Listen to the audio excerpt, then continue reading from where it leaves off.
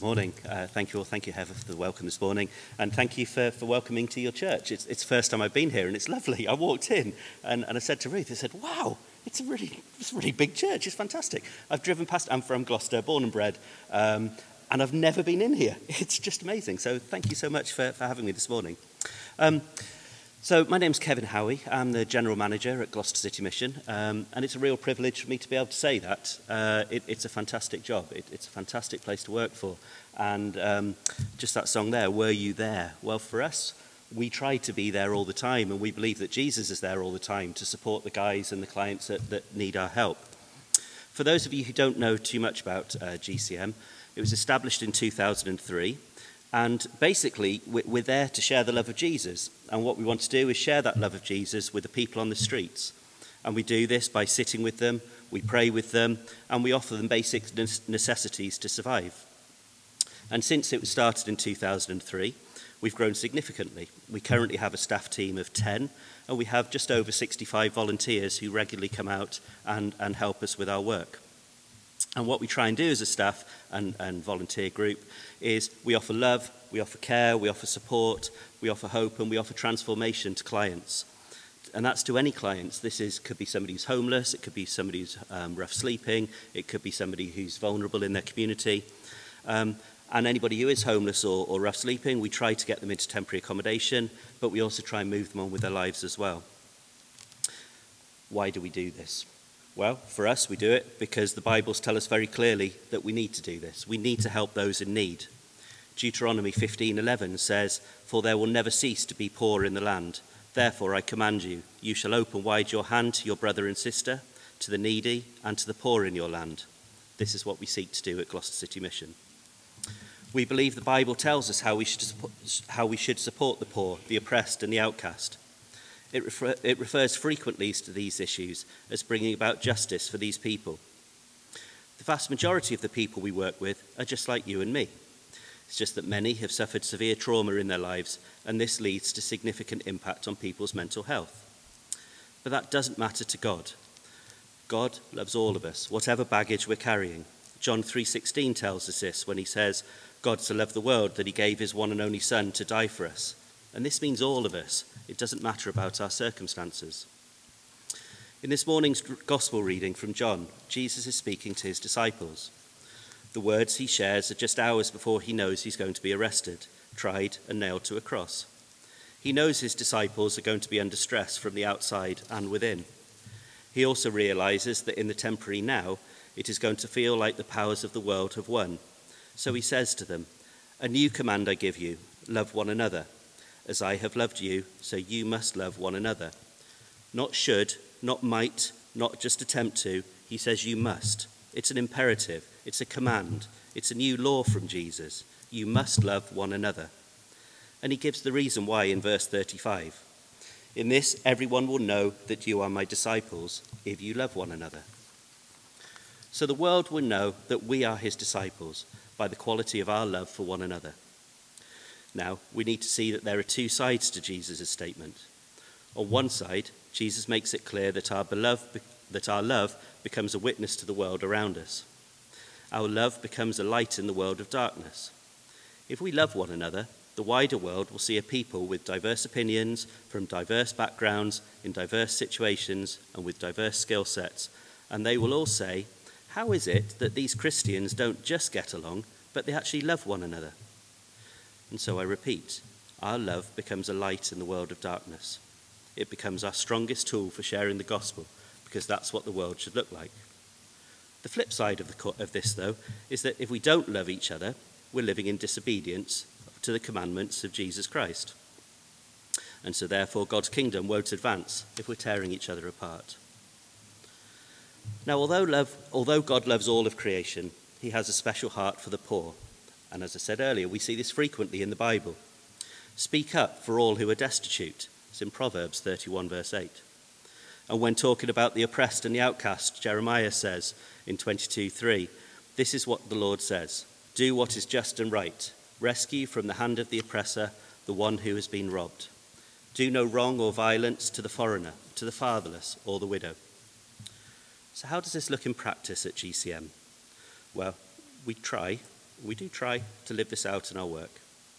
Our aim is to be more than just an aid agency, though. We don't want to just offer food and drinks and clothes and prayer. We want to transform lives and give people hope and opportunities to flourish. Over the past 2 years, we've really changed the way we approach this. We now have outreach teams going out into the city centre 5 days a week, offering food, drinks and prayer. We have Renew. This is our new building down in Eastgate Street, and this is our main offices. It's a drop-in centre, it's an education and training centre, and it's also the home of the winter shelter. We have Refresh. This is our weekly hot lunch service, and we now run this out of St Mary's Congregational Church.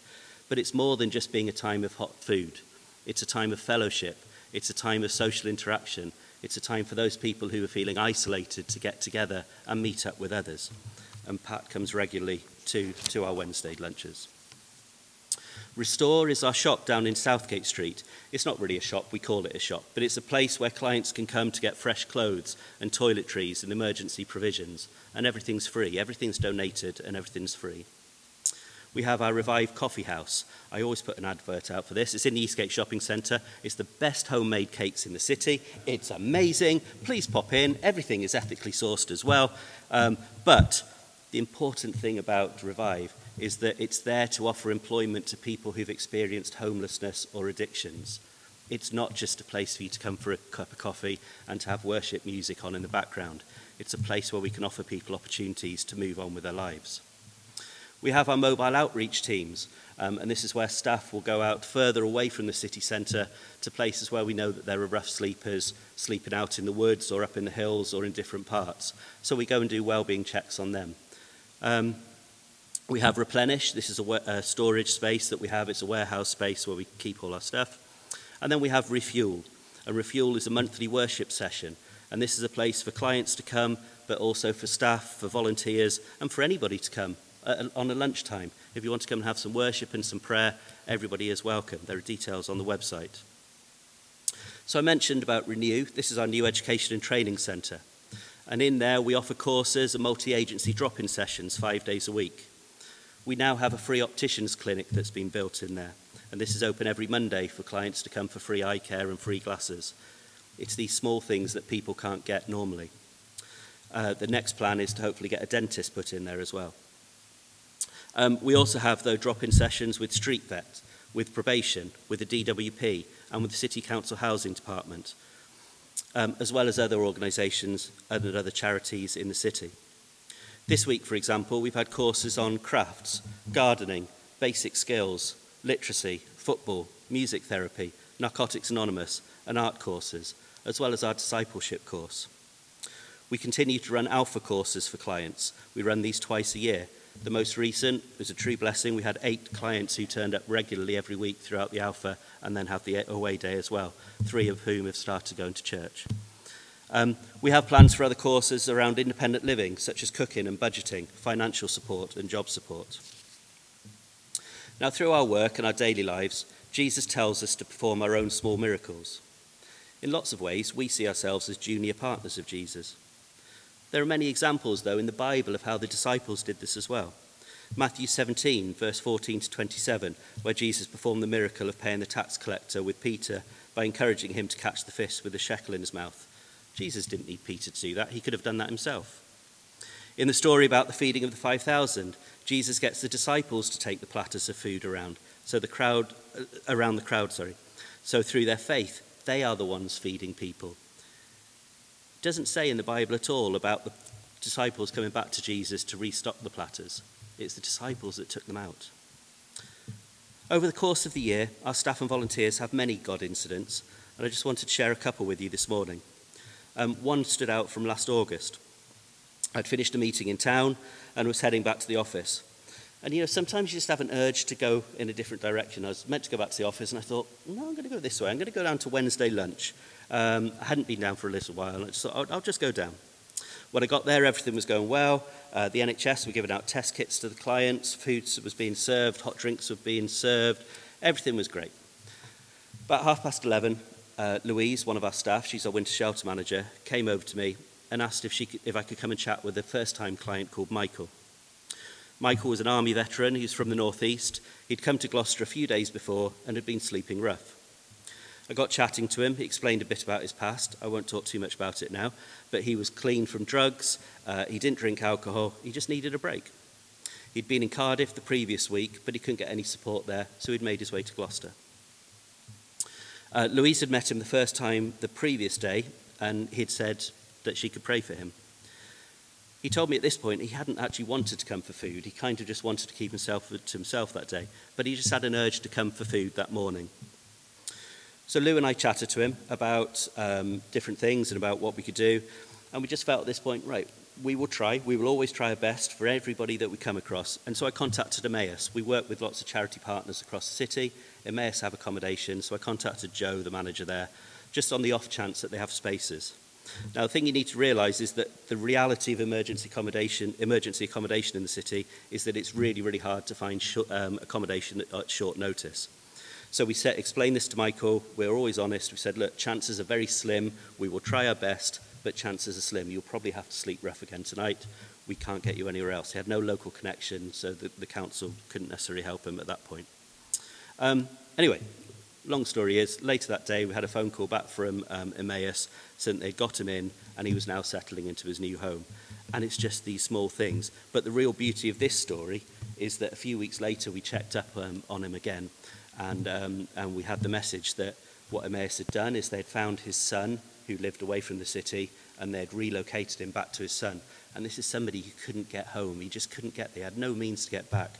And as far as we know, they're now back together, and he's settled. Even last week, though, we had another case. There was a sad case. Somebody had made a suicide attempt based on his addictions and just seeing no way out. He was prayed for at that time, or we prayed for when we saw him afterwards. And when they were praying for him, they said, look, Jesus can help you. Jesus is there to help you. Later in the week, this is genuinely true, this guy ran up to the staff member who'd prayed for him. He gave her a huge hug, told her how since being prayed, he'd been put into housing, had his benefits reassessed, given a support worker, been given mental health support that he was desperate for. He was washed, he was in clean clothes, and he said, do you know what? There might be something in this Jesus bloke, and it's things like that. So we're encouraging him to sign up for the next Alpha course. We're encouraging all the different clients that we come across to do this. These are just some of the stories. There are many, many stories over the years that we've had. Most of them can be incredibly happy and sad, incredibly happy and full of hope. Some of them, though, are incredibly sad. We have lots of sad things that go on. But the key things about the stories is they highlight how partnership work, in particular, can work very effectively, and see how God can engender powerful, transformative encounters in that. So let's just break for a quick sec, and we're going to have a quick quiz. I'm just going to throw some questions out at you. There are no prizes, all right? We're a charity. We don't do prizes. So, quick quiz. You just think to yourself, all right? So, which of these words describes someone who's homeless? This is for everybody, right? For you guys as well. So, everybody. Which of these words describes someone who's homeless? A rough sleeper, somebody in temporary accommodation, sofa surfers, or somebody in emergency housing. So just have a quick thing. We're not going to do hands up or any of that. We've got other things to do. So which of those words? Somebody who's homeless, a rough sleeper, somebody in temporary accommodation, sofa surfer, or emergency housing. Okay, so the answer to that one is probably, hopefully, quite obvious. It's all of them. All right, so the term homeless covers a huge, broad band and spectrum of people and their needs. It isn't just the rough sleepers. It isn't people who you see begging. There's a huge spectrum of people who are there who are considered homeless. How many rough sleepers are there officially? So according to the City Council, how many rough sleepers are there officially in Gloucester? Would that be 0 to 5, 5 to 10 people, 10 to 15 people, or 15 to 20? How many officially do you think there are rough sleeping in Gloucester? 15 to 20? Sorry, Ian, how many? Yeah, about 15 to 20. Okay, so officially there are 7. Officially there are 7 people in Gloucester. Now, we work, on average, between 80 to 90 clients a week. Our winter shelter this year, we reduced the capacity because we had to, because of COVID. We had 54 different individuals who stayed in the winter shelter for at least one night this year. The official number, though, is 7. Now, just within the city itself, we've got 4, possibly 5 at the moment, one might have moved on, who are entrenched rough sleepers. And so those are people who are in camps. You wouldn't necessarily know where they were. You wouldn't see them. They're hidden away. They're tucked away, but straight away. To be fair, a lot of the guys you might see in town begging, a lot of those people are in accommodation. Even if you see them at 7 o'clock in the morning, lying in a doorway with a mattress, some of them will get up out of their accommodation at 5 o'clock, drag their mattress and their duvet to that place, and will sit there begging for the day. The way we see that, though, is if that's the lifestyle you need to do, if that's where your mental health is at the moment, that's the only thing you can do in your day, they still need God's love. They still need some care. They still need some attention. So please don't sort of dismiss I'm not suggesting you, but please don't dismiss people if they're begging. Please offer whatever support you can. What's the official number of rough sleepers in the whole of the UK? So we're saying there are 7 officially in Gloucester. What's the official number in the UK? I'll give you 3 actual figures here. 2,688, 5,499, or 11,018. What's the official number of rough sleepers? So not homeless. If we're talking homeless, the official number is about 350,000. This is rough sleepers, just rough sleepers. 2,688, 5,499, 11,018. Okay, so the actual answer is 2,688. That's the official number according to government statistics. The problem with that is that in London, they now do a different tracking system, and it's something we've just implemented with the council and P3 in Gloucester, where we literally every week we will share all of our data that we have from the outreach teams and the mobile outreach teams. We share that with the council. We know people's names, we know their ages, we know their travel details, we know what they'll be doing, we know where they're staying, what they need. We share all that data with the council. Now, using that same system in London, there were 11,018 people in London alone in 2020 and 21, based on what's called the Combined Homelessness and Information Network. So that's all the different charities sharing their information.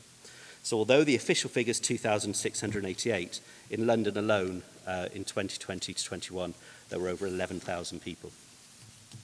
So final question, approximately how many references are there in the Bible referring to people in poverty or those who are marginalised?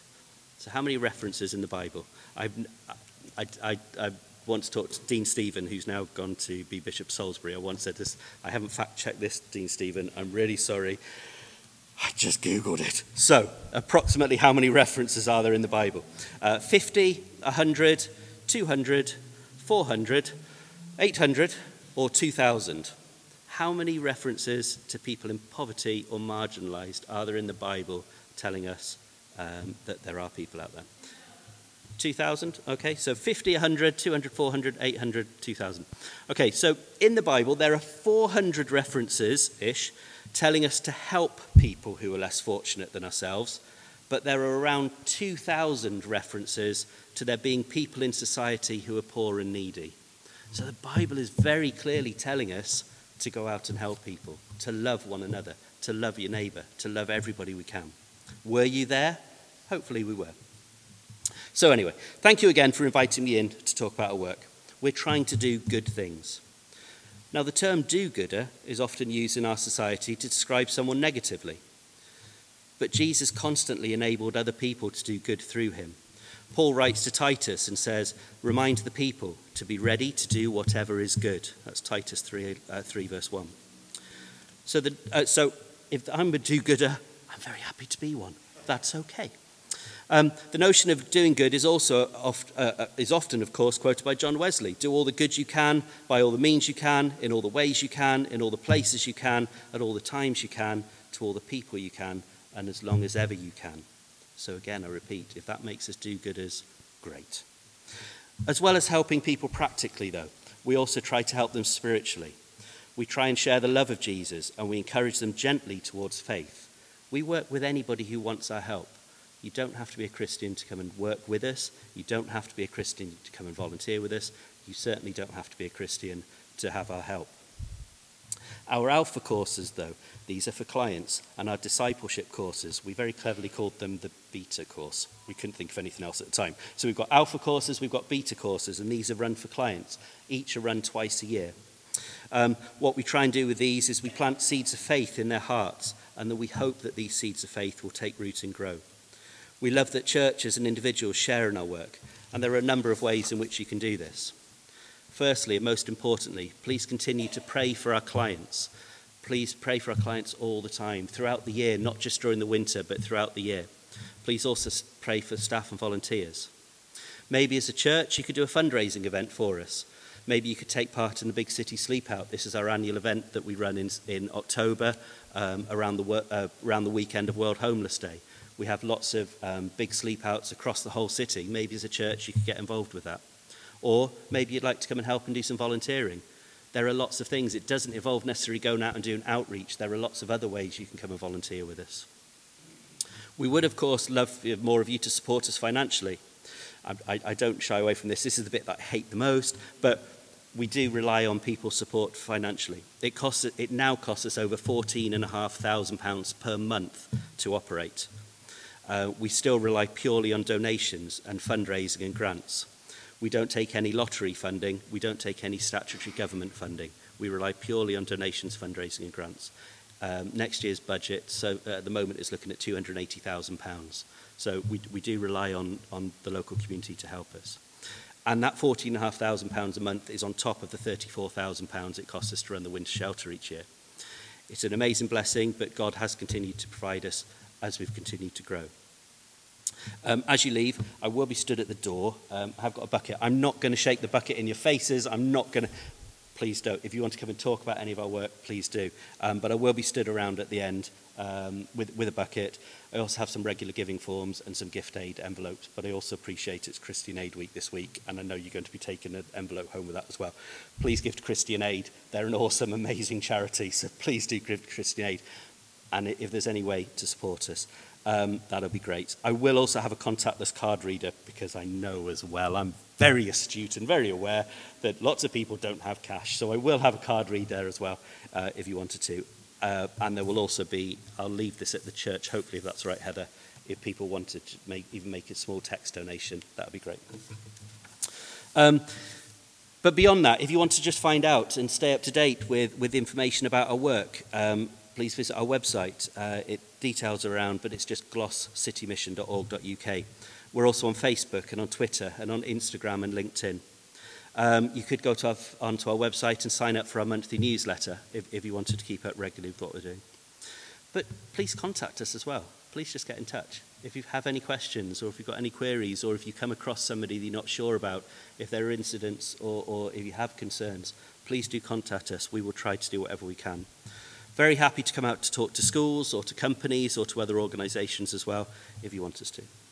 So before I close, please could we just pray together, if that's okay. Father God, thank you that we experience your amazing grace, your love and your faithfulness through Jesus. Thank you that he seeks justice and proclaims the cause of righteousness. Help us, like him, to have a concern for the poorest of the poor and the needy in our country, and to give generously in whatever ways we can. Please wrap your protection over those who use the services of GCM, as well as those of us who work there and those who volunteer with us. And also continue to offer your love to them all.